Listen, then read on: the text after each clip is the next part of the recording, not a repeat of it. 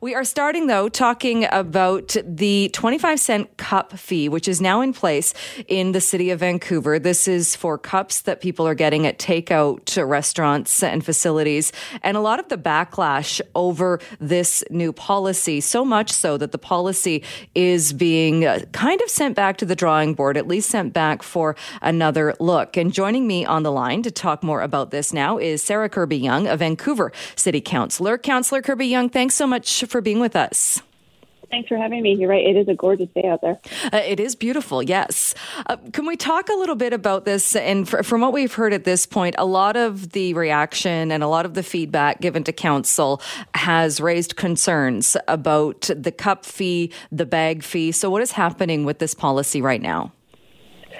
So I want to say right off the bat that we didn't get it right, and it's really important to acknowledge that. In the first week of the rollout, and I think you and I did an interview that first week, the concerns and some of the gaps were pretty evident pretty fast. And so I reached out to the city manager and said, look, I need some information back in terms of what are we going to do to address these issues. We got a memo back from city staff on January 12th that said they had been in touch with some of the large quick service restaurants and fast food chains, for example, who have assured them that a number of them are going to be implementing reusable cup programs.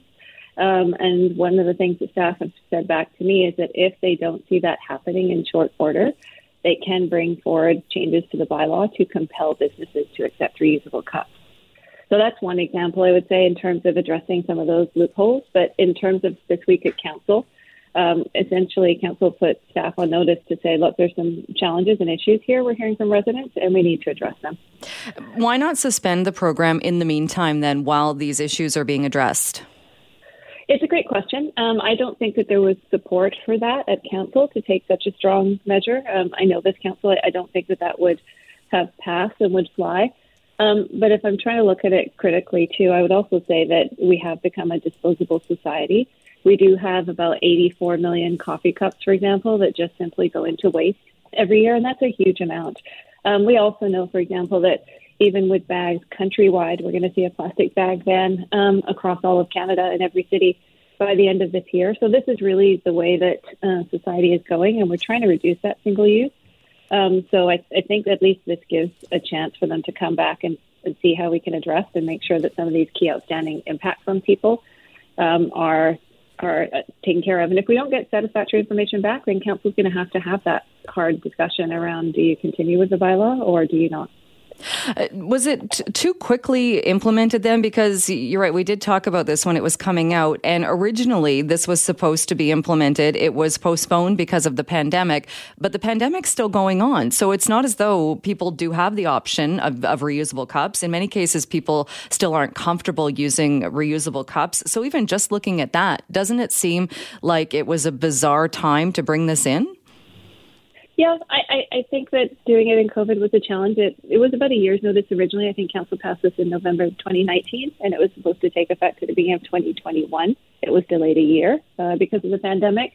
And yeah, in hindsight, perhaps moving it forward would have been the way to go. Reusable cups have been deemed safe by the Center for Disease Control, and they've said that you can use them. But you know, it's been a lot during COVID, right? And people are trying to adapt and everybody's trying to stay safe. So I absolutely hear that. And also, I mean, given that so many people now are still avoiding contact, we're still being told to use those measures, including social distancing. And that means a lot of people are using apps to order things or are getting things delivered. And it's not as though you have an option in that scenario to use a reusable cup.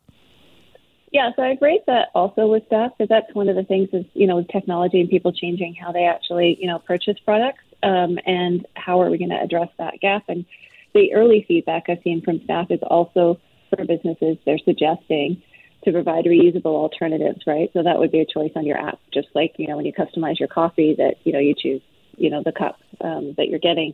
So that requires some additional transition from business, but we do need to address this pretty quickly. Otherwise, it's just a punitive bylaw for people.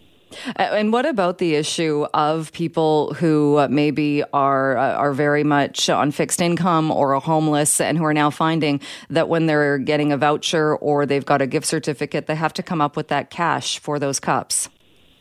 So there was an incident, one gentleman who went to a shelter think in the Fairview Slopes area, and brought this up that this particular shelter was handing out breakfast vouchers, and they had to pay the 25-cent fee for what was supposed to be a free breakfast.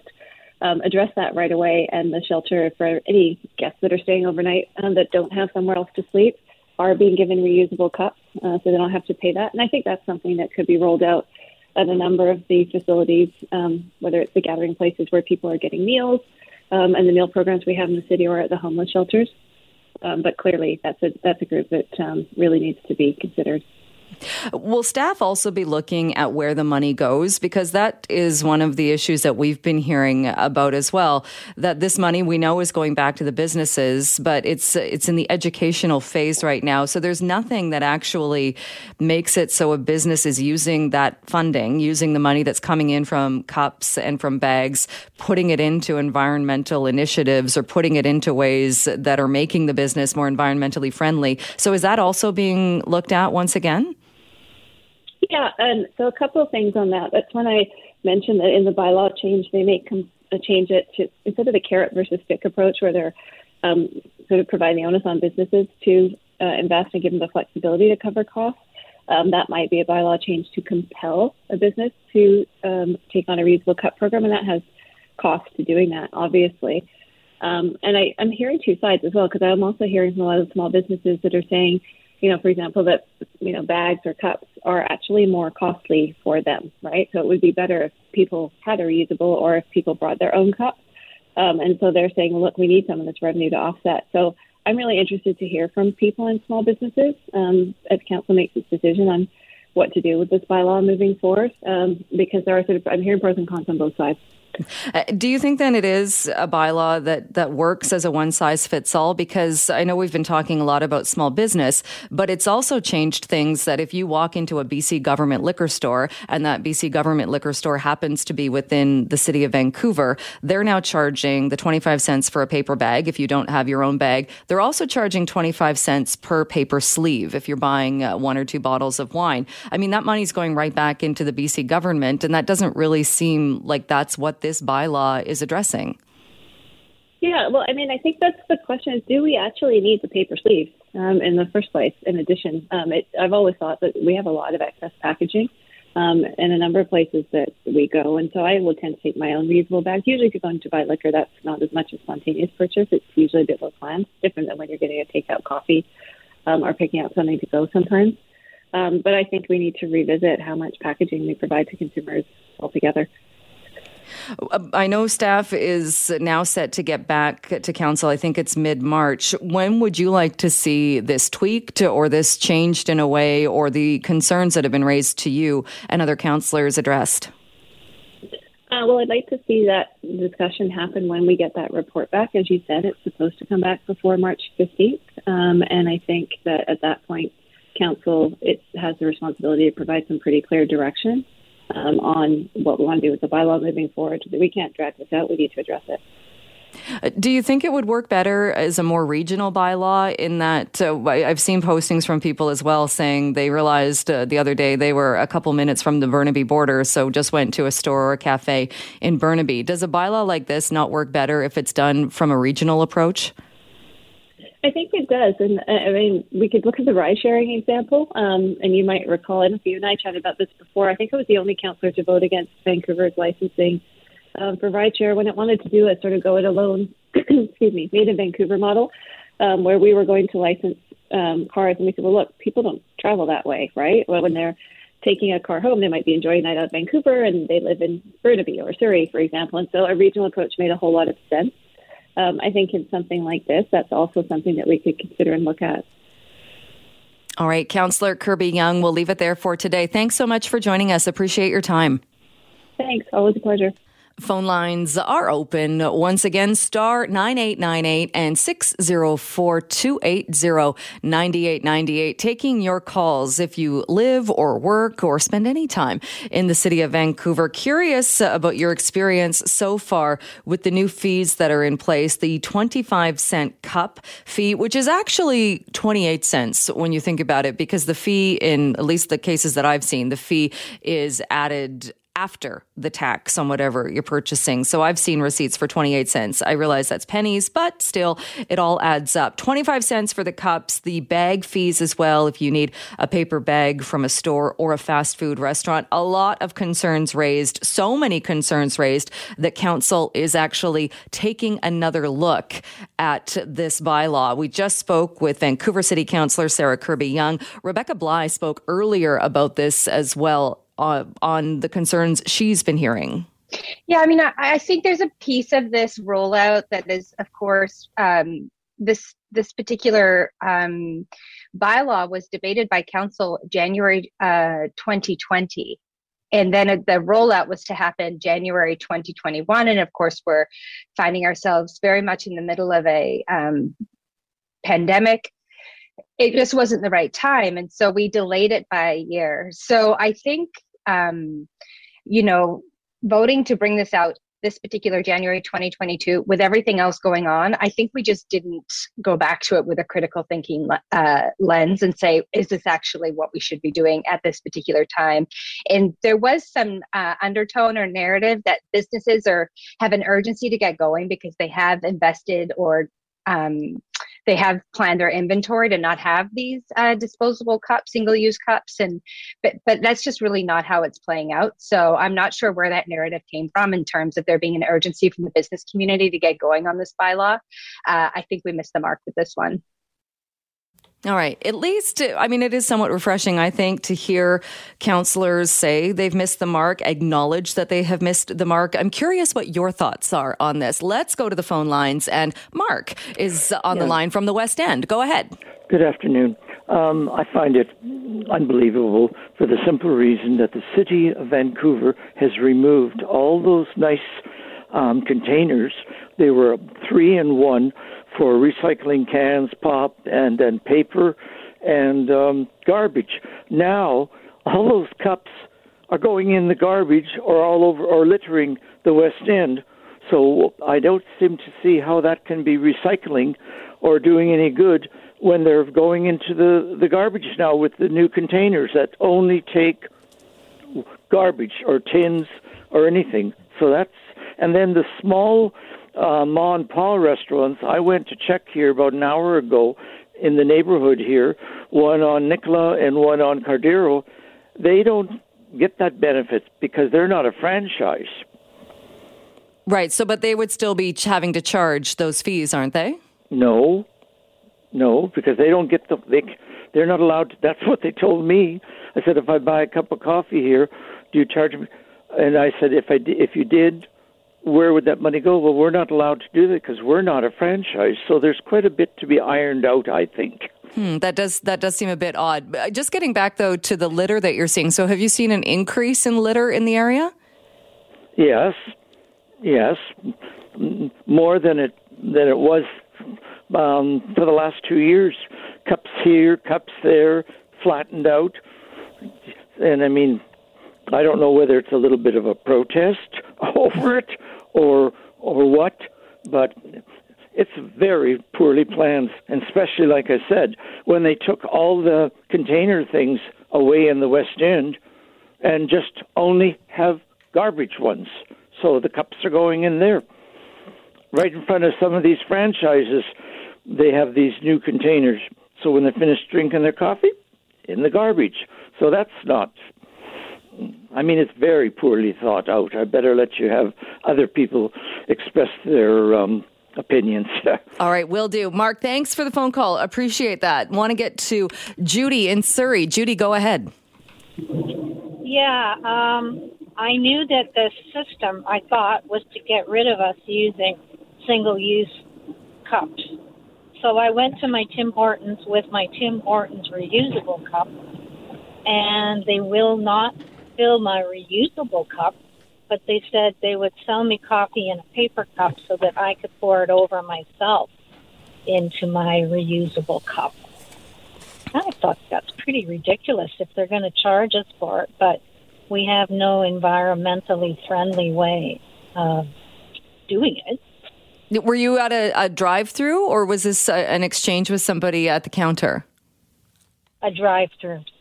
Right. But they said they couldn't. They wouldn't do it anyway. Yeah, I mean, it does kind of defeat the purpose, doesn't it? If the whole point is you want to use a reusable cup, then you don't want it in a paper cup to then pour it into yours, and then you're still going to get charged the 25-cent fee. Yeah, well, I thought the whole point was to cut back on all of that stuff. So anyway, that's what I found. Well, we have talked many times on this program about standardized testing in this province. It can be a very controversial issue, and some saying that it is not necessary. It doesn't tell the true picture of what's happening in a school. Others, though, saying it is the best way to get a sense of whether or not children have a strong grasp of the curriculum and have learned the curriculum. Well, some new research, and it was put out by the Fraser Institute, shows how parents feel about standardized testing. And joining me now to talk more about this is Paige McPherson, Associate Director of Education Policy at the Fraser Institute. Thank you so much for being with us. Thanks so much for having me. Can you talk a little bit first, taking a look, who did you question and how many parents were actually part of this research? For sure. So this is a poll that we did with Leger, a polling firm here in Canada. It surveyed just over 1,200 parents, 1,204 to be exact, and that's parents of kids who are in K-12 schools. So they needed to have a kid who was in school, needed to be between the ages of 5 and 17, and it's a representative sampling right across Canada, so BC being included in that sampling. And but a random sampling too. Did Leger know, or were there any parameters as far as the requirement, like you said, was to have a child aged 5 to 17? Did it matter where what type of school the child was enrolled in? So the children, that's a great question. We ensured that there was kids of both public schools and independent schools. So it doesn't include kids who are not in a physical school. It doesn't include homeschoolers, as an example, but it's children who are in public schools and independent schools. And Leger does a representative sampling of what would be representative in Canada in the poll to try and get a clear picture of both regionally and in types of schools. And when you look at the numbers, if we focus in on British Columbia, then as far as the findings in BC, what did you find? So we found that an overwhelming majority of parents in British Columbia support standardized testing for their kids. 80% of parents support standardized testing to understand how their child and their child's school are doing in reading, writing, and math, so those core subjects. And 43% of BC parents expressed strong support, but an 80% number of overall support for standardized testing. Looking at the other side of the picture, 14% of parents in BC were opposed to standardized testing, with only 5% expressing that they were strongly opposed. And did it go any deeper as far as asking people why they were either opposed or in support of it? We didn't go deeper in terms of asking those questions. We did ask a secondary question just about assessment in general. If parents support fair and objective measurement of their children, of students in reading, writing, and math. And on that question, 96% of BC parents support some form of fair and objective measurement of students in those subjects. And only 1% said it's not very important on that broader question. And so really our more specific question was nailing down standardized testing specifically as that method of fair and objective assessment. And that's where we found that 80% support number. One additional finding is that we found stronger support amongst immigrant parents, amongst parents who are new to Canada than parents who are not new to Canada. So even stronger support of both that fair and objective measurement of students in those core subjects, but also stronger support of standardized testing from immigrant parents. And did they say why, or did you get an idea from the survey as to why that support was even stronger? We didn't ask as a secondary question why parents support standardized testing. We really just wanted to take the temperature on this question, given, as you mentioned in your lead-in, that standardized testing is a contentious topic.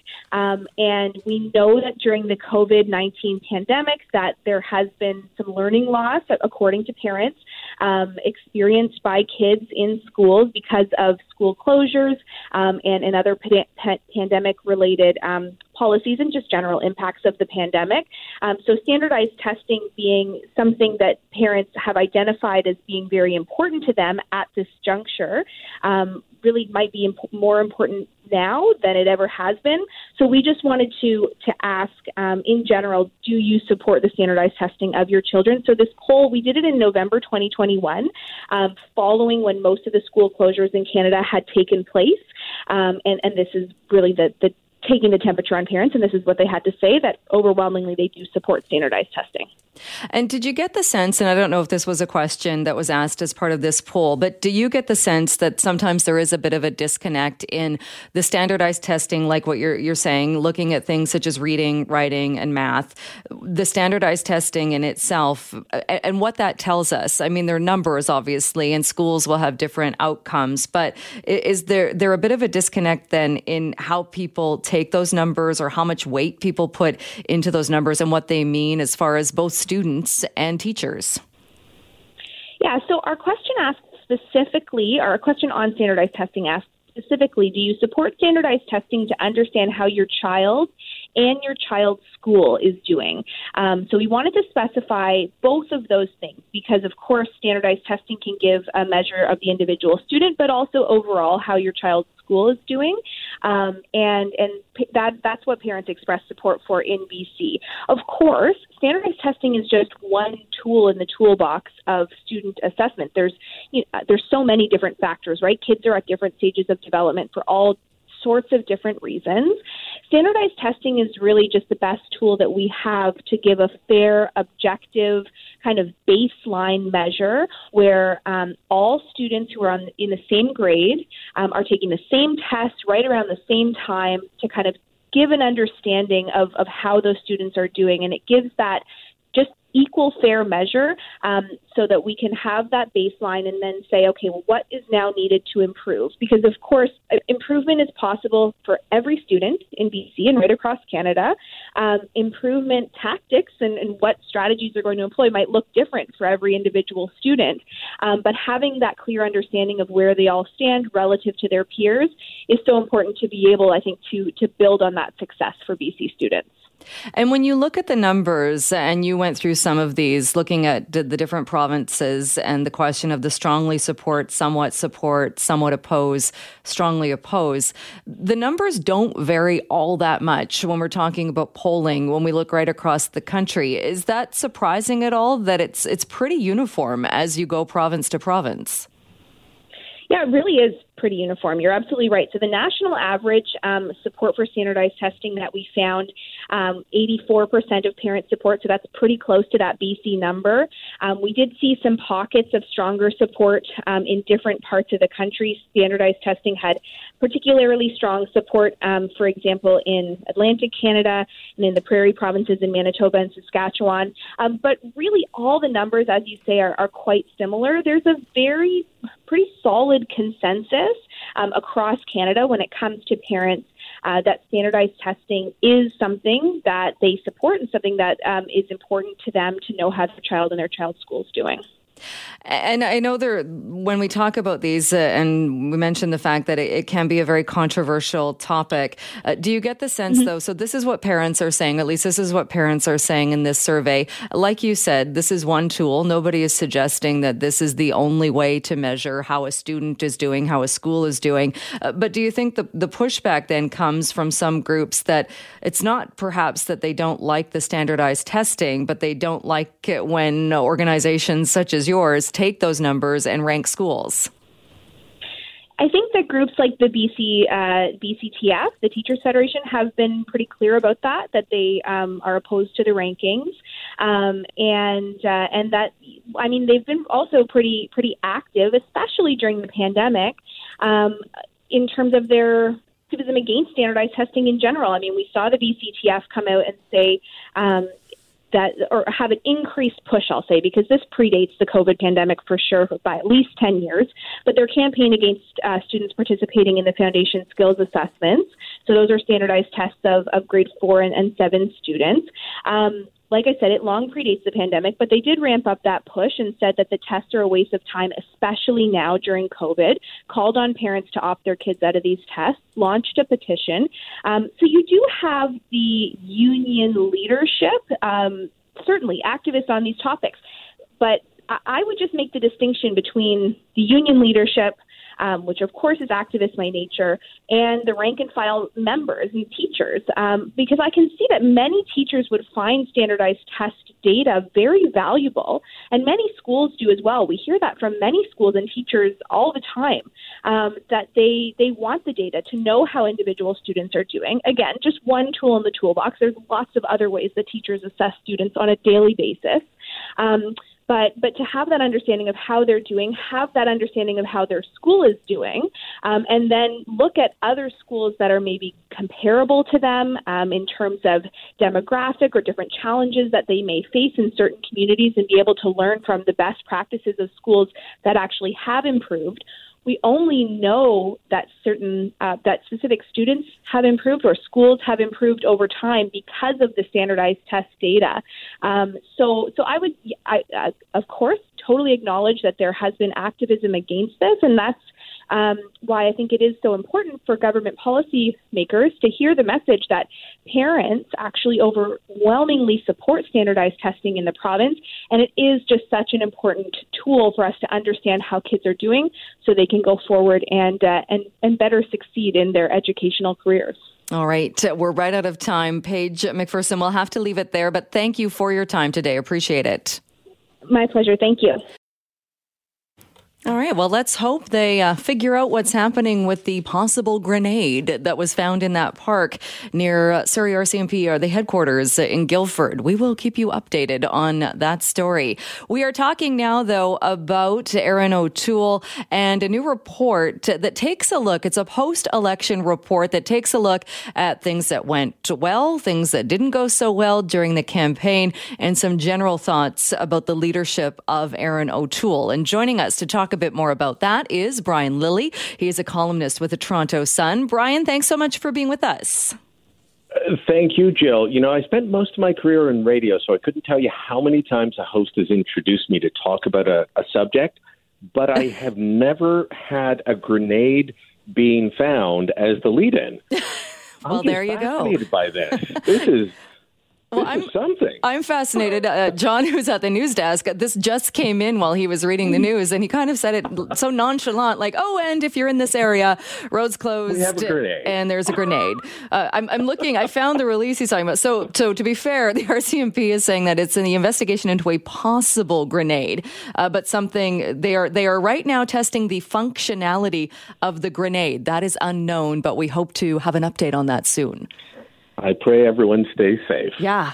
They're hoping that it's inert, as we all are, but they are right now investigating that. And it does kind of tie into what we're talking about, because Erin O'Toole is having grenades thrown at him by some within his own caucus, and he's trying to survive and hoping that they're inert and that he's able to get through.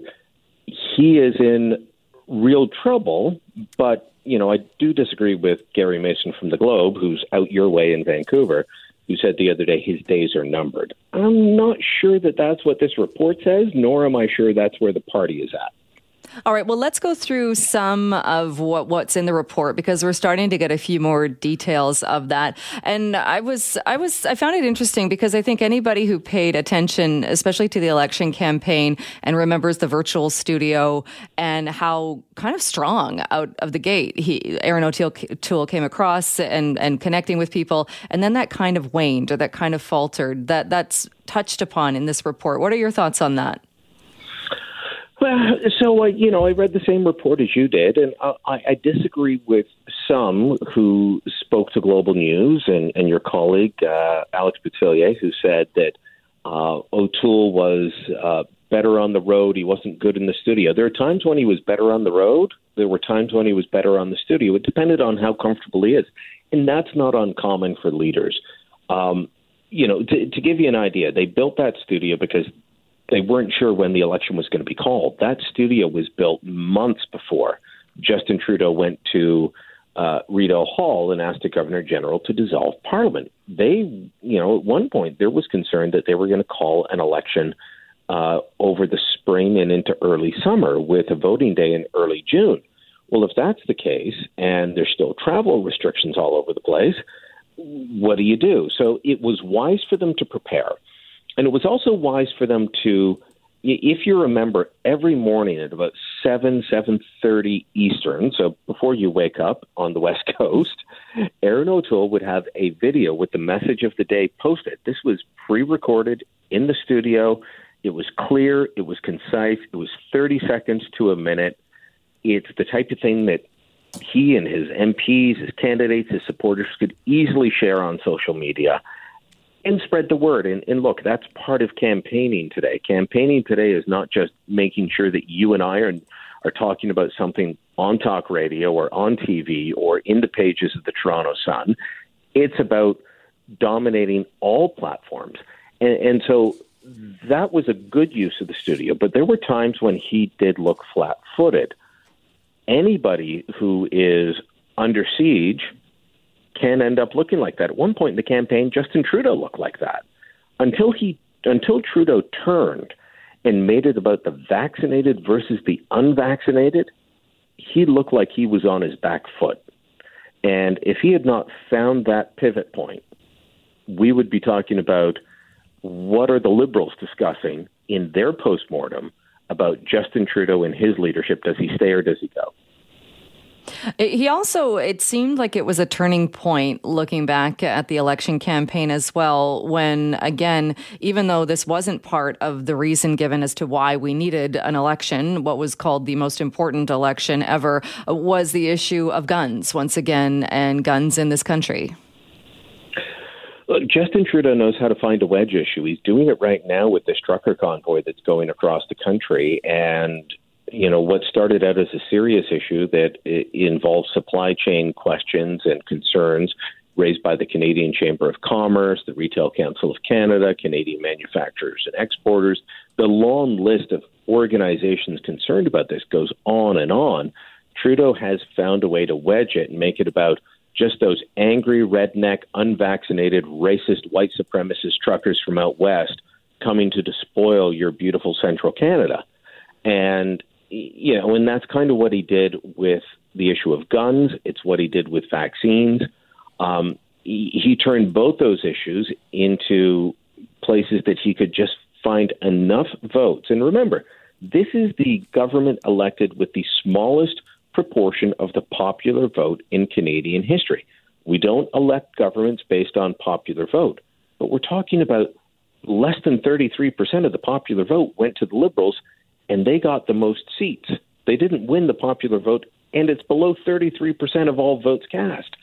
So, you know, that talks about how they were able to target certain ridings, and specifically in the suburbs around where I'm sitting in Toronto, and in the suburbs around where you're sitting in Vancouver.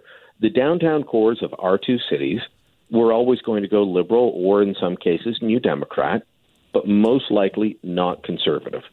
But the suburban seats would be up for grabs. And so Trudeau used these wedge issues. He used guns. He used vaccinations. You know, you talk to Liberals or you talk to Conservatives, and they will tell you that the change in the last few days of the election campaign was Trudeau going into the Lower Mainland and into the GTA, and at a time when Alberta was dealing with its highest spike of COVID cases, saying, well, if you don't vote for me, we're all going to end up like Alberta. We're all going to have COVID, and it's going to be really bad. And he swayed votes, particularly among suburban women tending to be under the age of 40. He was able to sway their votes. These women who were switch voters, who would go between the Conservatives and the Liberals, could have been swayed either way, and he convinced them on vaccines. He convinced them on guns, just in enough numbers to win. I mean, he went up in BC. He about broke even in Ontario, but he went up in British Columbia to make up for seats he lost elsewhere. And all of it comes down to how he was able to play wedge politics and voter segmentation, which is, that's not a knock against them. That's effective campaigning in the modern age. So when you say you disagree then with the idea or with the ideas that people might be floating that Aaron O'Toole's days as leader of the federal Conservative are numbered, he did, like you said, he did lead the party that got more of the popular vote. They didn't form government, as we know. What does he need to do then, do you think, to regain the confidence, perhaps of those who have lost confidence in him, or to get back to a place where he is secure in that leadership? Well, let's be frank. A lot of the people that are undermining Aaron O'Toole right now are people who were loyal to Andrew Scheer. I have asked all over the place, and I see no indication that Andrew Scheer is orchestrating this. If he is, he's doing it very quietly and very surreptitiously. But people like Shannon Stubbs and Chris Workington and Mark Strahl are Conservative MPs who were loyal to Scheer, and they're angry that their guy didn't get a second chance, and they don't think O'Toole should either. Aaron O'Toole didn't stab Andrew Scheer in the back. I mean, there were a lot of other issues, and there were other people that took Andrew Scheer out, which paved the way for Aaron O'Toole to take over. But these people are angry, they are bitter, and they are taking it out on their next leader. All that will do is ensure that the Conservatives remain divided, and that either Justin Trudeau or, there's talk of Liberal leadership changes going on, that the Liberals stay in power because the Conservatives are going to be divided. And so this backstabbing of O'Toole doesn't make sense to me. What O'Toole needs to do is follow the advice of my Toronto Sun colleague, Laurie Goldstein, who said, call a leadership review. Call it now. Call it early. You've got the report.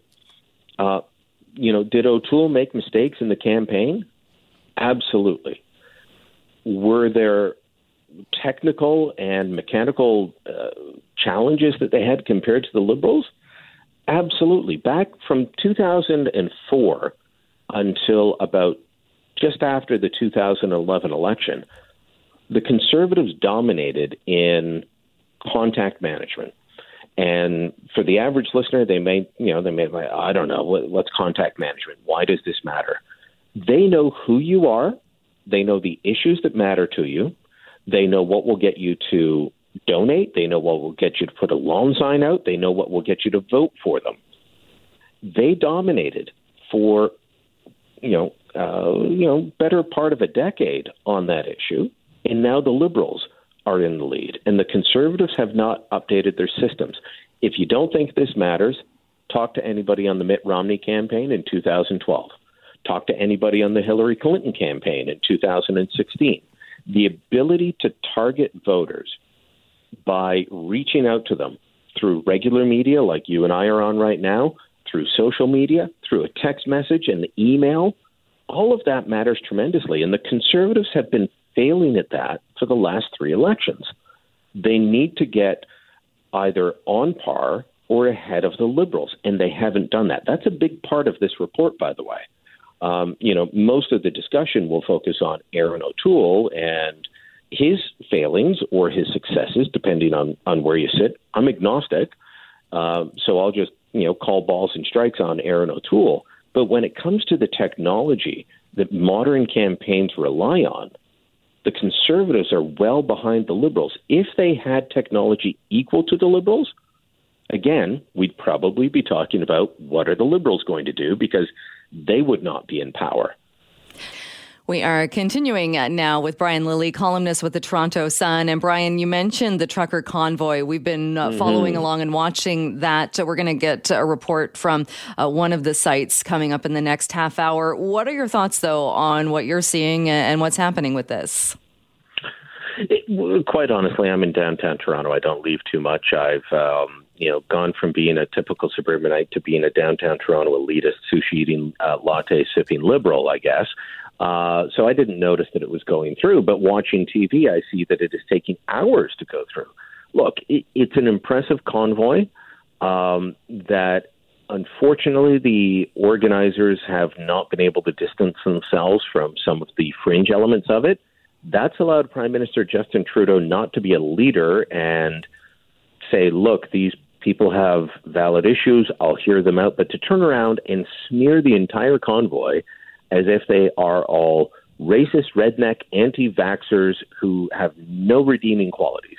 And if you watched his news conference last night, that's what he did. He smeared, an organization that has hundreds of thousands of people supporting them on Facebook. Some pages it's 200,000, other pages it's 700,000. They've had 80,000 people donate $6.2 million to the cause. That's something he and his Liberal Party would love to have in less than a month. I mean, he'd love to have that in a quarter, never mind a month. So there's a lot of support behind this. And Trudeau just is using this as a political tool. There are real questions about supply chain issues. As I mentioned earlier, I've talked to the Chamber of Commerce. I've talked to the Canadian Manufacturers and Exporters, the Retail Council, the Auto Parts Manufacturers Association. On and on it goes. And all of these groups say there are real supply chain issues. Trudeau's asked about that or anything that touches on this subject, and he just turns around and demonizes the people in the truckers' convoy. Erin O'Toole published an op-ed in The Sun yesterday that said, look, truckers are our neighbors, our friends, our family members. They are our fellow Canadians. He called out the fringe elements that are bigots and racists and conspiracy theorists and said, you guys are damaging a valuable message. He tried to bring people together. Justin Trudeau is just trying to divide because he wants to whip up his base. He wants to get the elements of the media that will only repeat his words but not question him, of which there are too many in the parliamentary press gallery. I say that as someone that spent more than a decade up there. And he wants to use this as a partisan political wedge issue. It is disturbing what he's doing on this because the public is not on his side. A poll from Maru showed 64% said either let them cross or let them cross with testing. But only 36% are on his side saying absolutely no way. All right, Brian, we're going to have to leave it there. We are out of time for this afternoon, but thank you so much. And we will keep you updated on what's happening with that grenade. Thank you very much, Joe. Well, as you've been hearing on the news, the convoy, the trucker convoy, is continuing to make its way across the country. So we wanted to check in and see where the convoy is and what's happening. And for that, we are joined by Sean O'Shea, who is a reporter for Global News Toronto. We're just going to get Sean on the line. Before we go to Sean, though, a bit earlier in the day, Brittany Rosen was out on the street and was keeping tabs on the truckers and on that convoy because, as you know, they've been going from city to city on the way to Ottawa to have a series of rallies taking place tomorrow. Here was what Brittany Rosen saw earlier and experienced earlier today. There is an extremely large presence behind me. As you can see, I'm eyeballing more than 1,000 supporters that are here. The Highway 401 is right there. You can see trucks are driving by. People are lined up all across the highway to show their support for this trucker convoy that has arrived in Ontario and is going to be making its way to Ottawa. All right, let's now go to Sean O'Shea, reporter with Global News Toronto. Sean, thanks so much for joining us. Thank you, Jill. Thanks for having me on. What's happening there now?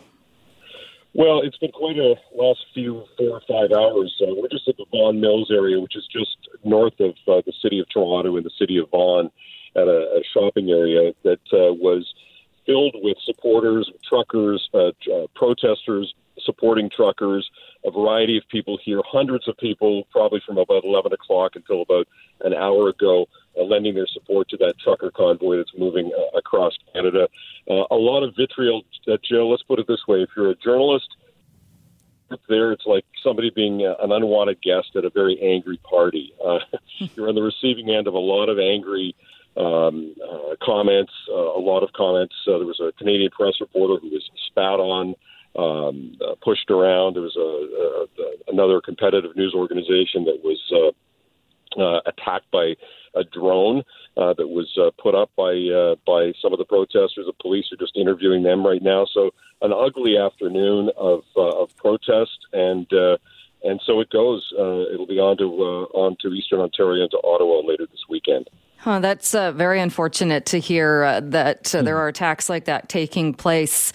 Sean, are you getting the impression, though, and we were talking about this earlier, the core group or the people who originally started out with this idea, is it a fringe element that has taken over, or what sense are you getting as far as who's doing those things, attacking others while trying to make that point? Jill, it's a mix. Many of the people in the trucks were quite polite and making the point that they were protesting what they say are the removal of freedoms for Canadians. But there's a really deep-seated element here of anger toward government, of course, the federal government in particular, media organizations claiming that the media is not reported factually with respect to COVID issues, vaccinations, you name the issue, and there's somebody at this protest here today, and one's like it. I've seen many of the people who were in the crowd here today at some of the anti-vaccination protests that have gone on in downtown Toronto over the last year and a half. A real mix, and many of the people here, as I said, just very angry, and this is a place to show it. Many people angry at the media, too, saying that, we've not the other side of the story. The other side of the story from their perspective is that the COVID-19 situation is a hoax, of course. That's what they say, that many of the people are anti-science. And one woman told me that, it's not a protest in favor of the truckers as much as it's a protest to support more freedom. And when you talk to people about what freedoms they're missing, you get a very interesting set of perspectives, because we still have a lot of freedoms in Ontario, and most freedoms, but the gym comes up. People can't go to the gym. People can't eat in restaurants here and won't be able to until next week. So when you drill down, a lot of these things boil down to those kinds of issues, and vaccinations are a big part of it. A lot of anger about what they say are mandatory vaccinations in so many different sectors. And it's interesting that you say that as well, because when we had Global Cruise here, when a lot of the truckers were gathering in Delta, BC on Sunday morning before heading out, that was kind of the tone there. It wasn't angry. There was no attack on media, but a lot of the truckers that talked to us said, this isn't an anti-vaccination rally. This is a rally saying you can't force us to be vaccinated. We don't want to be forced. We want to have this choice. And I know a lot of people joined that movement as well, but it does sound a bit like things have gone a little off the rails. It's a bit of a, how do I put this properly, Jill? It's a bit of a soup. So you've dropped a lot of different issues into the soup bowl, into the soup mix here. Vaccination is key. There's such a vitriolic anti-Trudeau sentiment that we saw during the federal election last fall, ramped up and amped up here. And this is an opportunity for people to have their voices heard. Many of the people making what they say are very legitimate points. There's a lot of, people that have been opposed to the continuation of restrictions here in Ontario specifically. Many City of Toronto employees lost their jobs. More than 400 lost their jobs for not agreeing to be vaccinated.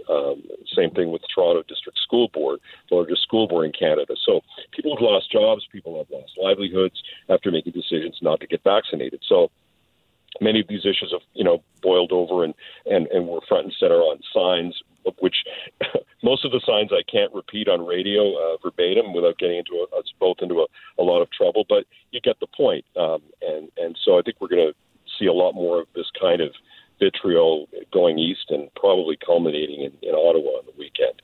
And Sean, just to touch on that before we let you go, what is the plan then as far as the culmination of this in Ottawa? I would imagine there are going to be a lot of concerns about more attacks like you just mentioned, perhaps even worse. I would imagine there's going to be security. Do you know how it's hoped or what's being planned for things on how they're going to unfold?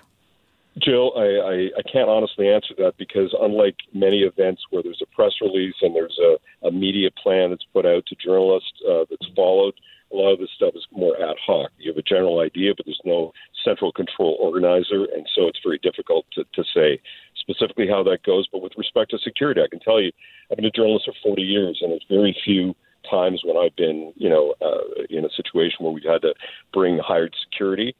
Today is one of those. We had two security officers with us, one a former New York police officer who's with us, and he told me it was very hairy out there. I mean, they were pushing people away from us.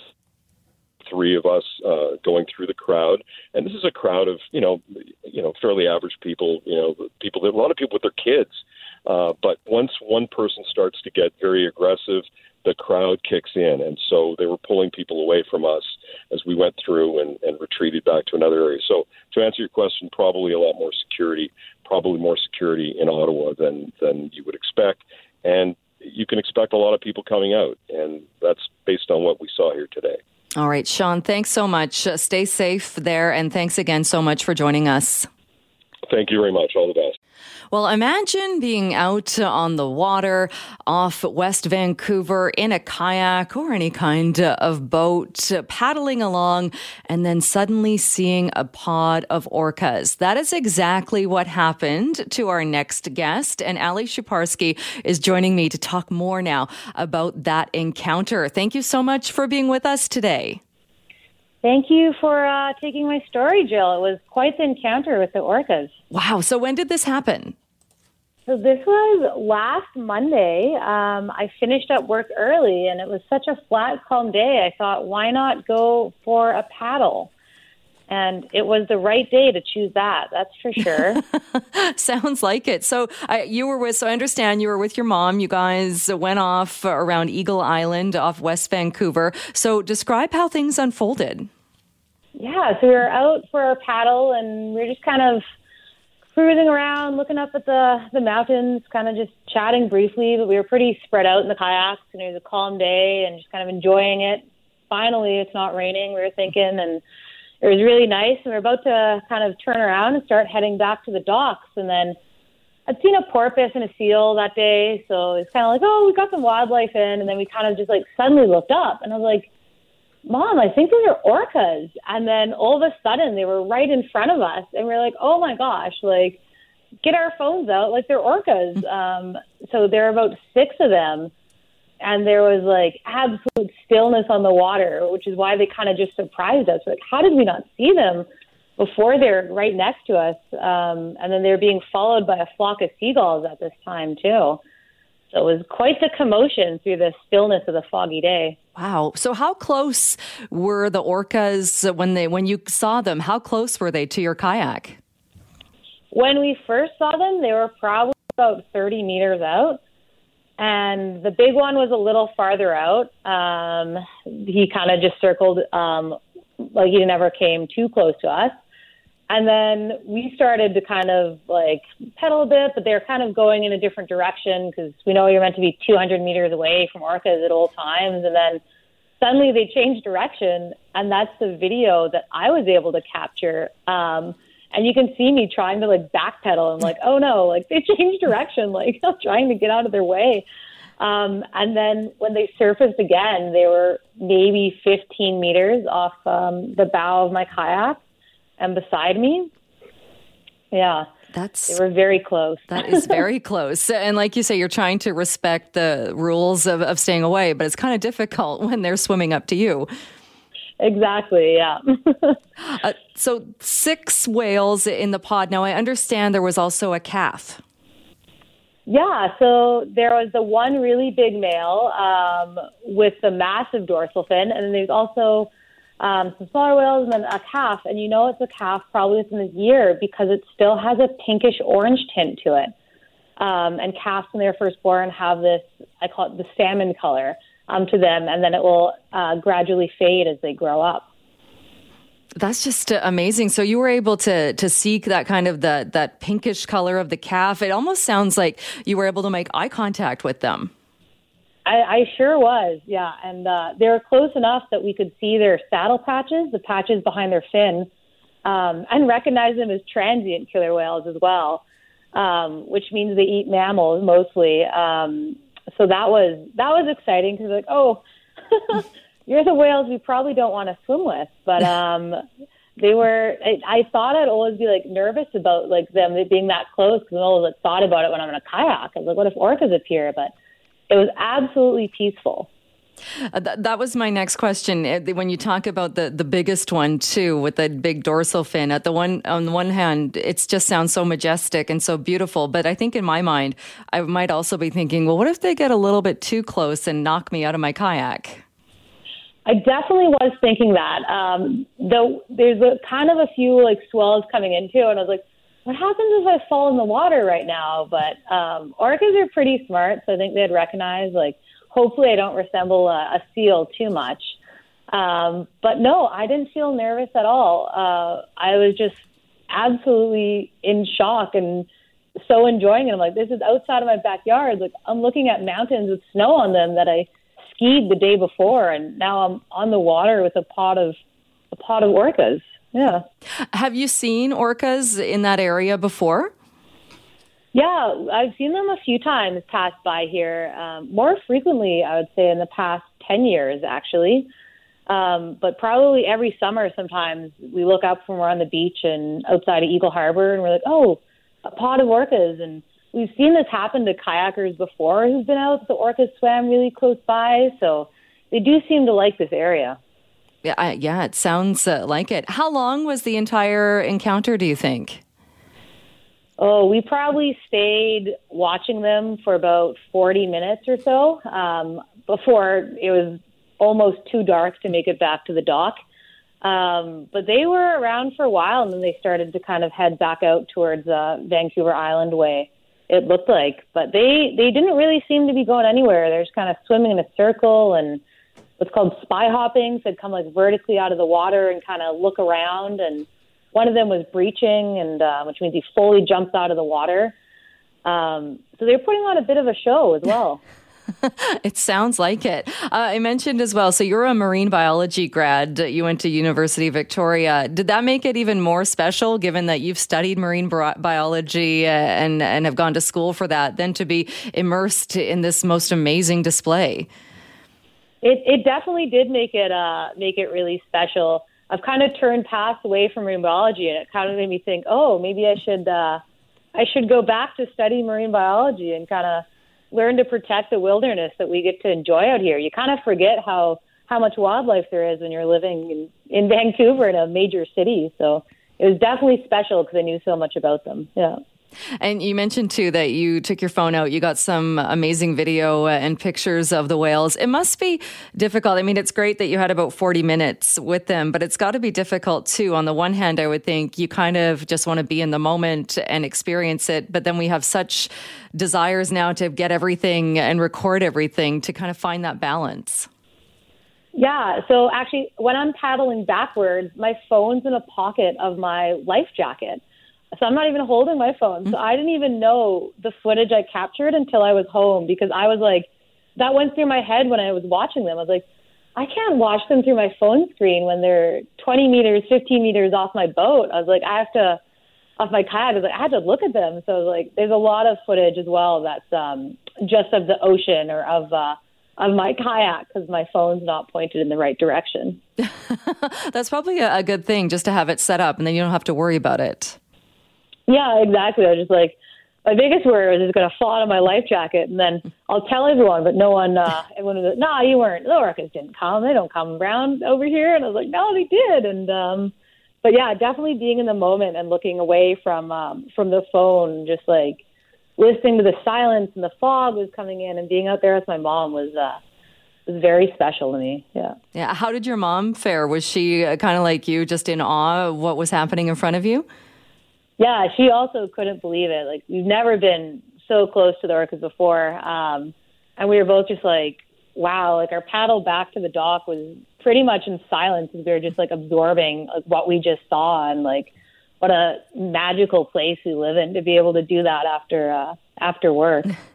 Did they, you mentioned they were breaching and moving around, so obviously that noise. Did they make any other noises that you recall? They didn't make any noises. They were doing what's called like tail flaps too. So they're hitting the water with their tails a bit and just splashing. And then the sound of their breath, though, when they come up, to breathe, it's just like boof, and you're just like, it just kind of almost echoes around you with the entire pod as well. Oh, it's just amazing. And even hearing you describe it as much, I mean, I love being out on the water and that, but I think I would be so petrified of falling in or something going horribly wrong during an encounter like that.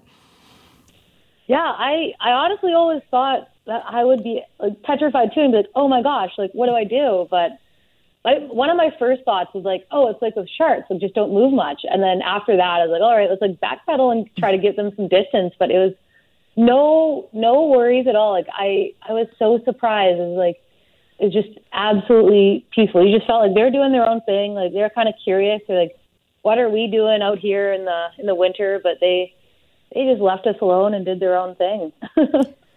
Well, what an amazing encounter. Ali, thank you so much for joining us and to share your encounter with us. We'll leave it there, but thanks so much for your time. Thank you so much for having me.